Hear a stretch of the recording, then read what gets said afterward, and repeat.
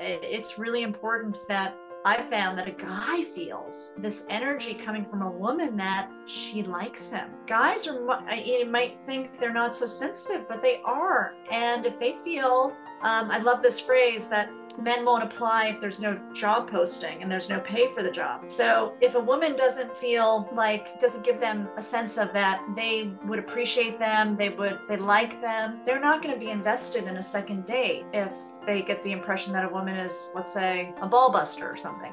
They're not interested. They're interested in someone where they can be successful, that they can have a chance of being happy. Hello, welcome to the Asian Dating Podcast. I'm your host, May Bugenhagen. I am the founder of Two Asian Matchmakers, a boutique matchmaking company that helps single men find a lovely Asian partner. And today I am going to bring on Shannon Lundgren. She is the founder of Shannon Circle, the Ivy League's choice for matching accomplished singles in the San Francisco Bay Area. As a professional matchmaker with a 20 plus years corporate senior executive background at a Fortune 50 company, she has the honor of connecting intellectually curious and kind singles with like-minded partners. Shannon has a BA in business from UC Berkeley and an MBA from Harvard Business School. She lives in the San Francisco Bay Area with her husband and her teen daughter. And of course, I'll put all of her contact information in the show notes. But welcome to the show,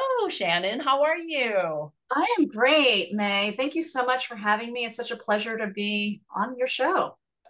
Thank you. Thank you. Well, I've never interviewed a matchmaker with the Ivy League's choice for matching accomplished singles. So tell me about that. How particular are you with selecting what clients you work with and what caliber of people that you enjoy working with as your niche? Yes.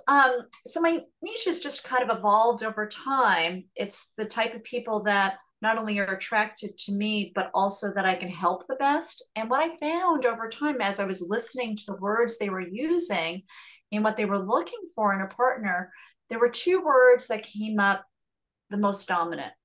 And the first one was intellectually curious. They were looking for someone who wasn't just smart or Ivy League educated, none of that. They were looking for someone who's intellectually curious, which is they truly are looking to understand the world, learn with a progressive mindset in that way. And the second word that would come up again and again is kind. And I heard that again and again. And I adopted that as not only key for my clients, but also the people that they are to be matched with. And it's a key tenet that I keep in mind as I actually talk to prospective clients about matchmaking to find out a little bit about them. Are they intellectually curious and kind? And are they looking for someone that also shares those attributes? So that's a little bit about why my niche is that niche. And just happens to be that I'm Ivy League educated, but I've worked with people who have had, some that have been entrepreneurial and did some college and were dropouts to the highest, graduate degrees possible. So I have a big range in that regard, but it really is this mentality of being intellectually curious that defines my niche and kind. How can you tell if someone is intellectually curious when they come to you? What are they asking? What are some of the topics that interest them? Usually there's definitely there's their work and what pursuits they've done and kind of the path they've taken, which is more, let's just say, their LinkedIn profile, their resume, so to speak. And that's just one aspect. And then the other aspect is, what are they doing outside of their work? What are they interested in? Are they curious? A key question I always ask is, what's your political leaning? And because that does pertain to dating, not because I'm trying to bring up a hot button topic, but I'll find out, are they, what do they think about politics? Do they think about current events? What do they read? I'll ask them, what are, of course, hobbies and passions often fall into the activities, but I'll ask them beyond that. I'll say, what do you like to talk about? What do you like to think about? What do you like to read about? And there I'll find out if there's, a lot of meat on that bone or not. Then I'll also be hearing the other part is what they're seeking in a partner. I'll also hear that. So that also helps me. And many times I'll meet with many people and they're not necessarily a client fit, but they're a good fit for my circle anyhow. So it's all just kind of learning about a person and getting to know them.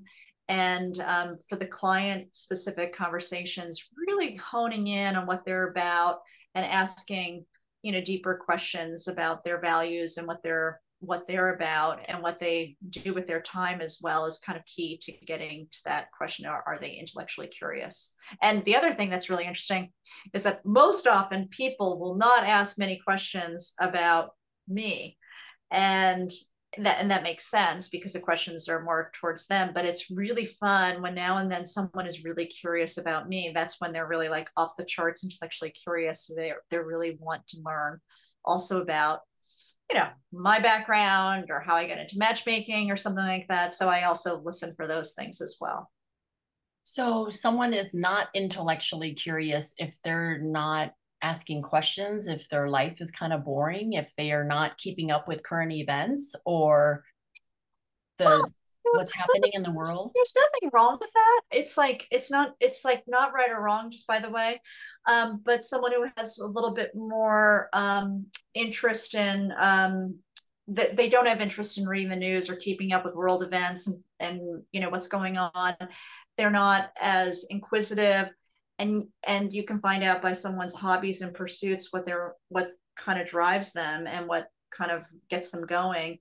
And also, as mentioned, looking at what career they've chosen. But I'd say I'm more in favor of ruling people in as intellectually curious than ruling them out. I would say there's intellectually curious people that are boring too. I mean, everyone has a different click with a different person. So who you think is just really dynamic and interesting to you could be boring to me. So I don't know if that's, and actually I'm really interested in meeting every person. I actually am intellectual. I am curious. And there is something, I was listening to a podcast recently, Kelly Corrigan and Dr. Helen Fisher were talking about intellectual humility. So that's another part is like, it's like being curious, and it could even be that, just being curious, but also humble as well. This isn't, back to the fact that intellectually curious and kind, it kind of equates into also intellectually humble too. How can you tell if someone is kind by nature or kind faking kind? Like, how do you know if someone who sits in front of you and you're interviewing them and you're like, huh, that's a good person. I could tell their character is really kind and generous and sweet versus someone who's not. Like, do you have a kind detector when you're like interviewing these people? I wish I did. The best way to kind of know kindness is over time and data points. How they and some people are very smooth, but maybe inside are not as really kind as they might portray themselves, especially depending on how they hone their interpersonal skills. So I definitely have been fooled. So it's not like it's ironclad, but you make a sizing up, and I once again ruling in. I do go in with the assumption that most people are kind. What happens is oftentimes if someone goes down a road of talking about something about their ex or about something that's really negative, I'll be listening to that as well. Because it's almost like when they're meeting with you and I as matchmakers, they're presenting to us, and sometimes they're aware of that and putting their best foot forward, and sometimes they're not. Then ultimately, kindness is over time. How do they treat you? As an example, one of my clients, I always remembered every time we would interact, he would say to me, "Thank you so much for what you do," and that was interesting because I almost fell off my chair when I heard it the first time. I was just like, oh my gosh, I haven't matched you with the love of your life yet, and you're thanking me for just being, even though you've paid me and you've paid me well, for, just that generous gratitude and such. And that really is charm too, which is another aspect we can talk about as how that's key to dating. But yeah, kindness is kind of over time and a track record and experience. One thing I say to people as they're looking to determine if someone is a good partner for them, I have a list of questions that are kind of, oh, is this person for me? One of the questions that does relate to kindness is, how do they treat service staff, parking attendant, people that really they could treat any way they want, and I'm sure they'd be pleasant to them. And how do they treat those people, and to really watch that? And are they showing different sides to themselves, or are they being truly a kind person, even to strangers that they don't necessarily are serving them? So that's the key question I ask. You mentioned talking about your ex, and when you interview them, do you look for things that how people talk about their exes, if they take responsibility, if they have self-awareness with the breakup, like takes two to tangle, but are there certain tips you can give the listeners on how to approach the subject of an ex on a date? And oh yes, okay. Okay. So two different questions, because one is when we're talking to them to get to know, let's say, a prospective client, we want to know all the skeletons and all the whole scoop, and what did they learn from that relationship. But on a date, it's very different. And I do find that this is probably one of the top things I coach clients on after they've gone on a date, and I've gotten feedback from their respective date about them talking about their ex. And the way that I kind of use the analogy is, it's similar to when you are in a job interview, and let's say you're interviewing for a new position, you're excited about it, and you're asked that question that relates to why did you leave your last job? And oftentimes there's an unpleasant story. There could be a boss you disliked, it could have been politics you didn't like, it could have been the job wasn't fulfilling, or you're burnt out, lots of reasons, or you could have been fired. So all of that is quote unquote the truth. But here you are in an interview, and if you're going to be asked back on that interview, everyone kind of knows you need to come up with a talking point to explain what happened. And you want to, of course, be truthful, but you want to be smooth about it. So one could say, oh yes, I was fired and laid off, or fired and my boss was a jerk, etc. Or you could say, I actually, left that opportunity because it wasn't the best fit in terms of the culture, and I'm really excited to be here at XYZ company. So it's important to be very careful with that question, which will come up on a let's say the 1 to 3 dates in, and know that since we as people are fear-seeking, machines in our mind, your date is listening for what things might cause them concern or worry. So it's really important that you have something to say that kind of explains it and gets you in and out quickly with not a lot of questions, and that is authentic. And B, even prior to that, of course, is making sure you've done the inner work to heal from that relationship. Because I have found that those singles that are going out on dates and even been coached to clean up the message, it's like an itch that they have to scratch. If they haven't healed from that relationship and they're still upset or grieving, they can't help but share the whole story about what happened and all the bad things their ex did, or how they were scorned or cheated on, etc. So it's really important to kind of do the work, make sure you're really date ready before going on a first date, and then also making sure you can explain your past in a way that is authentic, but also is puts your best foot forward to your date. So what's an example of how you can respond to that if your partner cheated on you and your current date is asking you, why did you guys break up? Like, what's the best way to communicate that?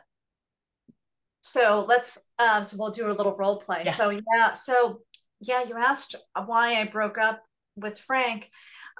We actually, had a great relationship for many years, and we raised, two wonderful kids together, and you know, and really kind of built a great life together. Had a great home, great friends, and our kids are still thriving to this day. Unfortunately, there was, betrayal of fidelity, and that was something that I couldn't really overlook. And it really, unfortunately, we decided to go separate ways. We have hopefully this is the case. We have a friendly relationship, and now I'm looking, for someone who's really interested in that lifelong commitment, and that's really important to me in a partner. So what I did there is not only did I share the truth of what happened with Frank, but I also underscored what I'm looking for in a way that, kind of makes sense. So if I'm talking to someone who might have a history of that, they probably won't be interested in, going on a second, third, fourth date with me, knowing that they know themselves well enough to know that that's not their thing, then they're not looking for a commitment. Right. So it's a really gentle way to weave that in. Yeah. I love it. I love it. It's I could see how two people go on a first date or second date or third date and the topic of exes come up. And I always just tell them, well, you're not ready to date if the history and what happened between you guys is still so raw that you're going to launch into a story about, like you said, what really happened, and you just go on and on. You are ready to date if you both have accepted responsibility and have some self-awareness that, yes, it takes two to tangle. This happened. Unfortunately, we broke up, but we had a great relationship while we were together, and I learned a lot. And I would love to tell you more about it down the road and just kind of change the subject. Oh, I love that. I love that. Yeah. That's exactly. It's like it's the pivot. It's like, yes. You learn this in PR. Yes. You're always going to be asked these awkward questions as head of the CFO of Exxon or whatever about the oil spill, and very tough seat to be in. But you're prepared to pivot it. And I love this quote, that, that's a great question. Briefly, not to go into too much detail, this and this happened, and I'd love to get back to learning about you, kind of pivot it back to your date. Because one of my other things that I is not only about how do you talk about your ex and get in and get out cleanly, but the other thing that I also advise is to stay out of the friend zone. You don't want to talk about dating while you're on a date. It's like going back to the interview. It's like, imagine you're going on an interview and you're talking about, oh, all these other interviews I'm going on with other companies. Like, what employer would want to hear about that?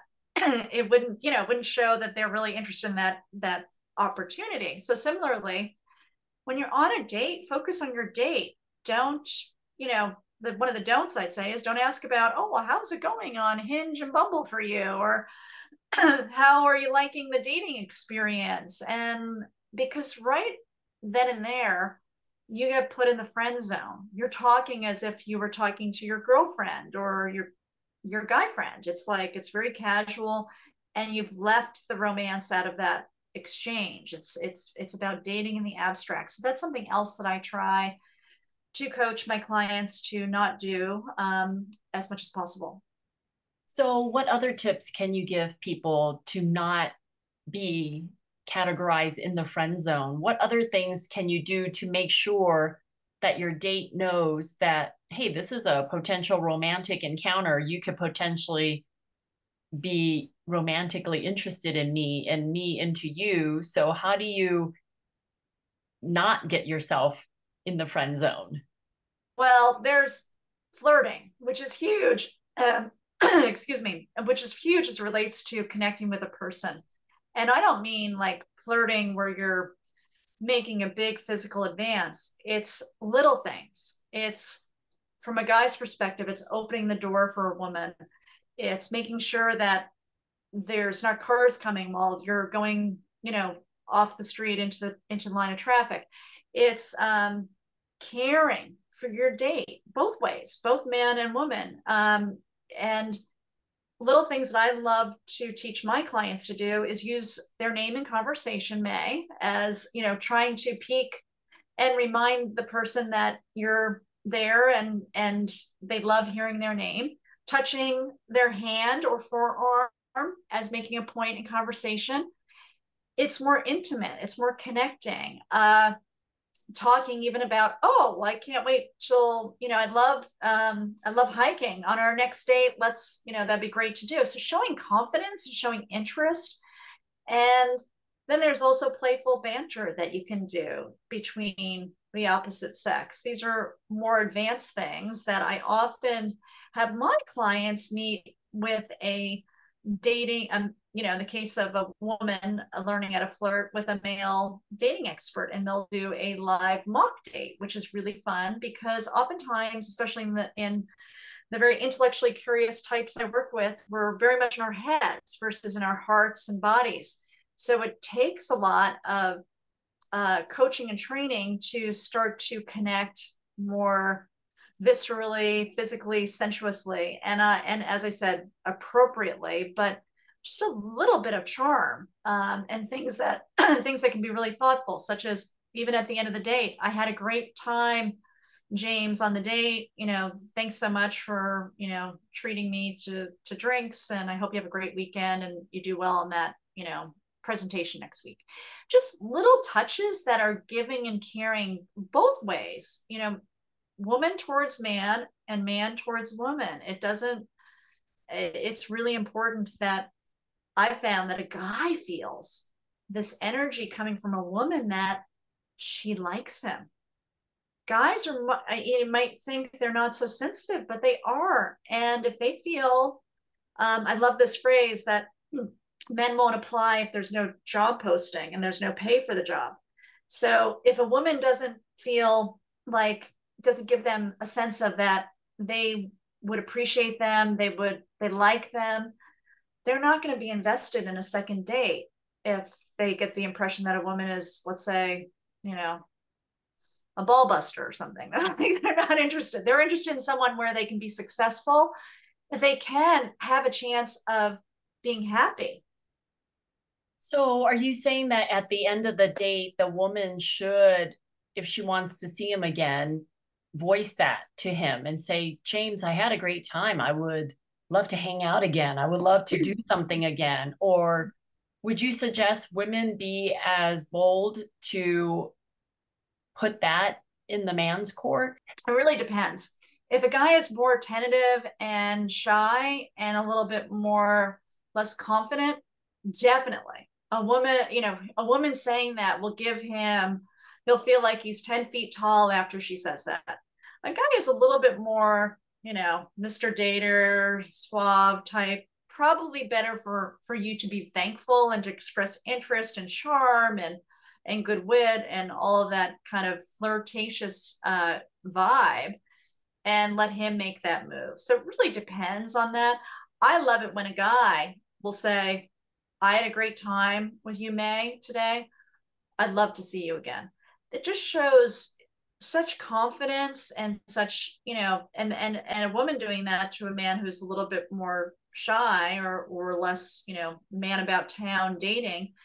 It just gives that confidence. It's a confident move no matter what, even if you are rejected. I also think that women want to be pursued. They want to know that guy is interested in them and wants to take him out again, because maybe she was on the fence about him and thought, I could go either way. If he doesn't pursue me and call me and ask me out, then I won't see him again. But if he does, I'd be like, okay, I'll go out with him again. And it's a funny story because my first successful marriage with my company, I started this 15 years ago.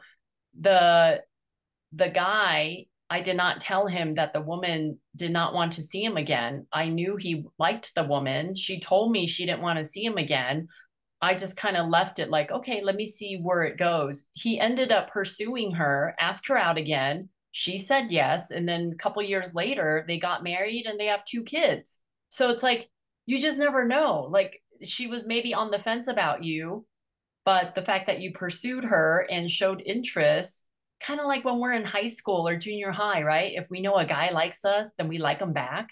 So I feel like there's a little bit of psychology with dating still. And for men out there, if you like her, go for it. I always say that, like, be your charming self and do all that stuff. But what do you suggest, Shannon, for men to exude their charm and charm a woman? Like, how do you, I mean, I know it's kind of with the flirting and compliments and that kind of stuff, but are there some key things that men should do to increase their charm and Oh, charm absolutely. women? Okay, what Absolutely. are those? Having a plan, a man with a plan is right there, is leagues ahead of most men, is when you come up with an idea. It could be after the date, it could be during the date, it doesn't have to be real time, but you come up with a plan for that second date, especially if meeting through us. It's like, I would love to take you to this. Would you like to go on Friday or Saturday? And showing that initiative, showing that they can make a plan, they can decide on something is very attractive. Anything that puts things in the camp of masculinity, of making a woman feel like, oh, you know, many of these women, most women today are working, and anything where they really feel they can relax and receive allows them to experience their femininity and a man to experience their masculinity. So that's something definitely, is making a plan. Um, you know, once again, instead of just back and forth texting, asking her out, you know, showing initiative in that way. And if you're not interested, you know, definitely coming to you or coming to me to wrap it up so it doesn't kind of just linger on or fizzle out. So really being intentional, decisive, those are things that are masculine and really attractive to a woman. The other thing that a man can do is we love the ZZ Top song Short Dressed Man. There's nothing more attractive to a woman than, even in this casual environment where, you know, everyone is wearing outdoor gear all over the place, a man who takes time to have a pressed shirt, nice jeans or nice pants, nice shoes, you know, groomed hair, it's really shows that they're serious about being with you. I even had a couple who met for the first time during the pandemic via Zoom. And she mentioned, I really was impressed that he wore a nice shirt on this. And that's a pretty low bar, but some guys would show up in a, you know, t-shirt or sweatshirt or something during the pandemic, but the fact that he, you know, took the time and thought. So don't underestimate as a man how attractive that is to a woman, how we feel much more comfortable when a man takes care in his appearance as well. And of course, you know, most men love when women do, but the shoe's on the other foot as well. The other part that's really attractive is a man taking leadership to the check comes, pick up the bill, you know, and not waver on that. And, you know, woman says, oh, I'd love to pay. And, you know, like, oh, you're sure? No, you know, no, just if you've made the decision, I'd say this to anyone, if you made the decision to pay, take care of it subtly, take care of it. There's no like, if you're kind of like not sure you want to pick up the bill, then you could say, oh, you want to split. But either go all in. So definitely I'm a fan of the man, you know, paying for the first date. That doesn't mean that I'm suggesting that they are always the ones paying for everything in a relationship. Not at all. I just think it's a very nice gesture for a woman to feel like, once again, can she relax? Can she be feminine? Can she just know that this guy is going to take care of me? Even little things about a walk to the car after the date. I know that, you know, there's also sensitivity because maybe a woman doesn't want the guy walking her to a car, but he can at least ask, would you like me to walk you to your car, you know, given it's dark out? And she could say no, totally fine, don't push it. But if she says yes, which most women would in a dark, you know, street, isn't that lovely? Even if there's no romantic chemistry, these are all things that can change the game on the margins, where a woman says, oh, he's really different than a lot of the guys I've been dating. I completely agree with that, Shannon. just the automatic Zoom dates and just dressing up a little bit, or even like on a real date for her to be like, oh, wow, he got dressed for this date. And I always, when I used to date, if I was at work, I would change out of my suit, right? Because I had a corporate job, and I change into my date clothes. And when my coworkers are like, oh, wow, do you have a date? That means you got dressed up properly for someone to notice you're going on a date, right? But if people don't even notice you're going on a date, then you're probably not putting enough effort in the way you dress, because people want to know that you look like you're dressed for a date and to make an impression. And I completely agree with that. It's just the little things. Like, yes, I've been married 6 years now, but if my husband got dressed up all of a sudden, I'd be like, oh, where are you going? Like, he needs to look different if he's going somewhere. Do you know what I mean? So, yeah, And you have I plenty totally of agree. time to be casual and yourself and just let your hair down. But it's like a job interview. Would you Yeah, go to a job interview in your sweats? You could, but you're not going to get the job, So like it's like just simple math here. yeah. I agree. I agree. I love it. I love it.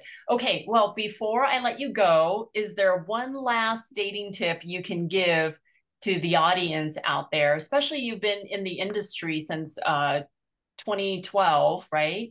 What is one thing that you're like, I wish every woman knew this, or every men knew this? It would make our matchmaker lives easier. Like, what is that one tip that you can share with the audience? Don't prejudge a book by its cover. Who you end up with may be very different, and who makes your heart sing and changes your life in such wonderful ways may come in a package that is different than you expect. At least be open to the first date to open up that package. And I even recommend a second date, because the first dates are awkward and fragile and a lot can go wrong, and to definitely give it a chance, but give another human being the chance.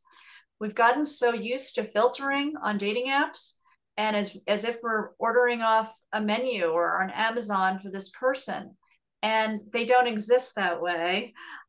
So really making sure that you are able to look at someone, the whole who they are, and you don't even know who they are until you meet them. And even if you're like, hey, I don't want to invest a lot of time, do a Zoom date or a Google Hangout. Totally cool. But keep yourself open. You don't know who is going to be the right person for you.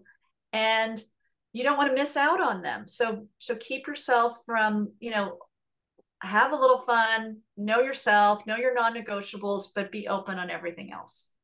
Excellent. Excellent. Now, what type of clients, really quick, should contact you if they want to work with you? So my zone of genius is definitely highly educated singles looking for like-minded partners in the San Francisco Bay Area. I do searches in multiple cities as well and internationally, but that's really my biggest sweet spots. And even just to be part of my complimentary free database, that's completely free, and you might win the love lottery, and I match you with the love of your life. I love it. Thank you, Shannon, for joining me today. And ladies, please fill out a profile with me if you're single. I'm always on the lookout for lovely Asian women. Please go to 2asiamatchmakers.com. And men, if you're interested in hiring a matchmaker or just speaking with me, I'd be happy to guide you, figure out who you're looking for, and see if I can help. If I can't help, I would refer you out to a matchmaker that can. So thank you, Shannon, for joining me on the show. And everybody else, I will see you later. Bye, everybody. Bye bye.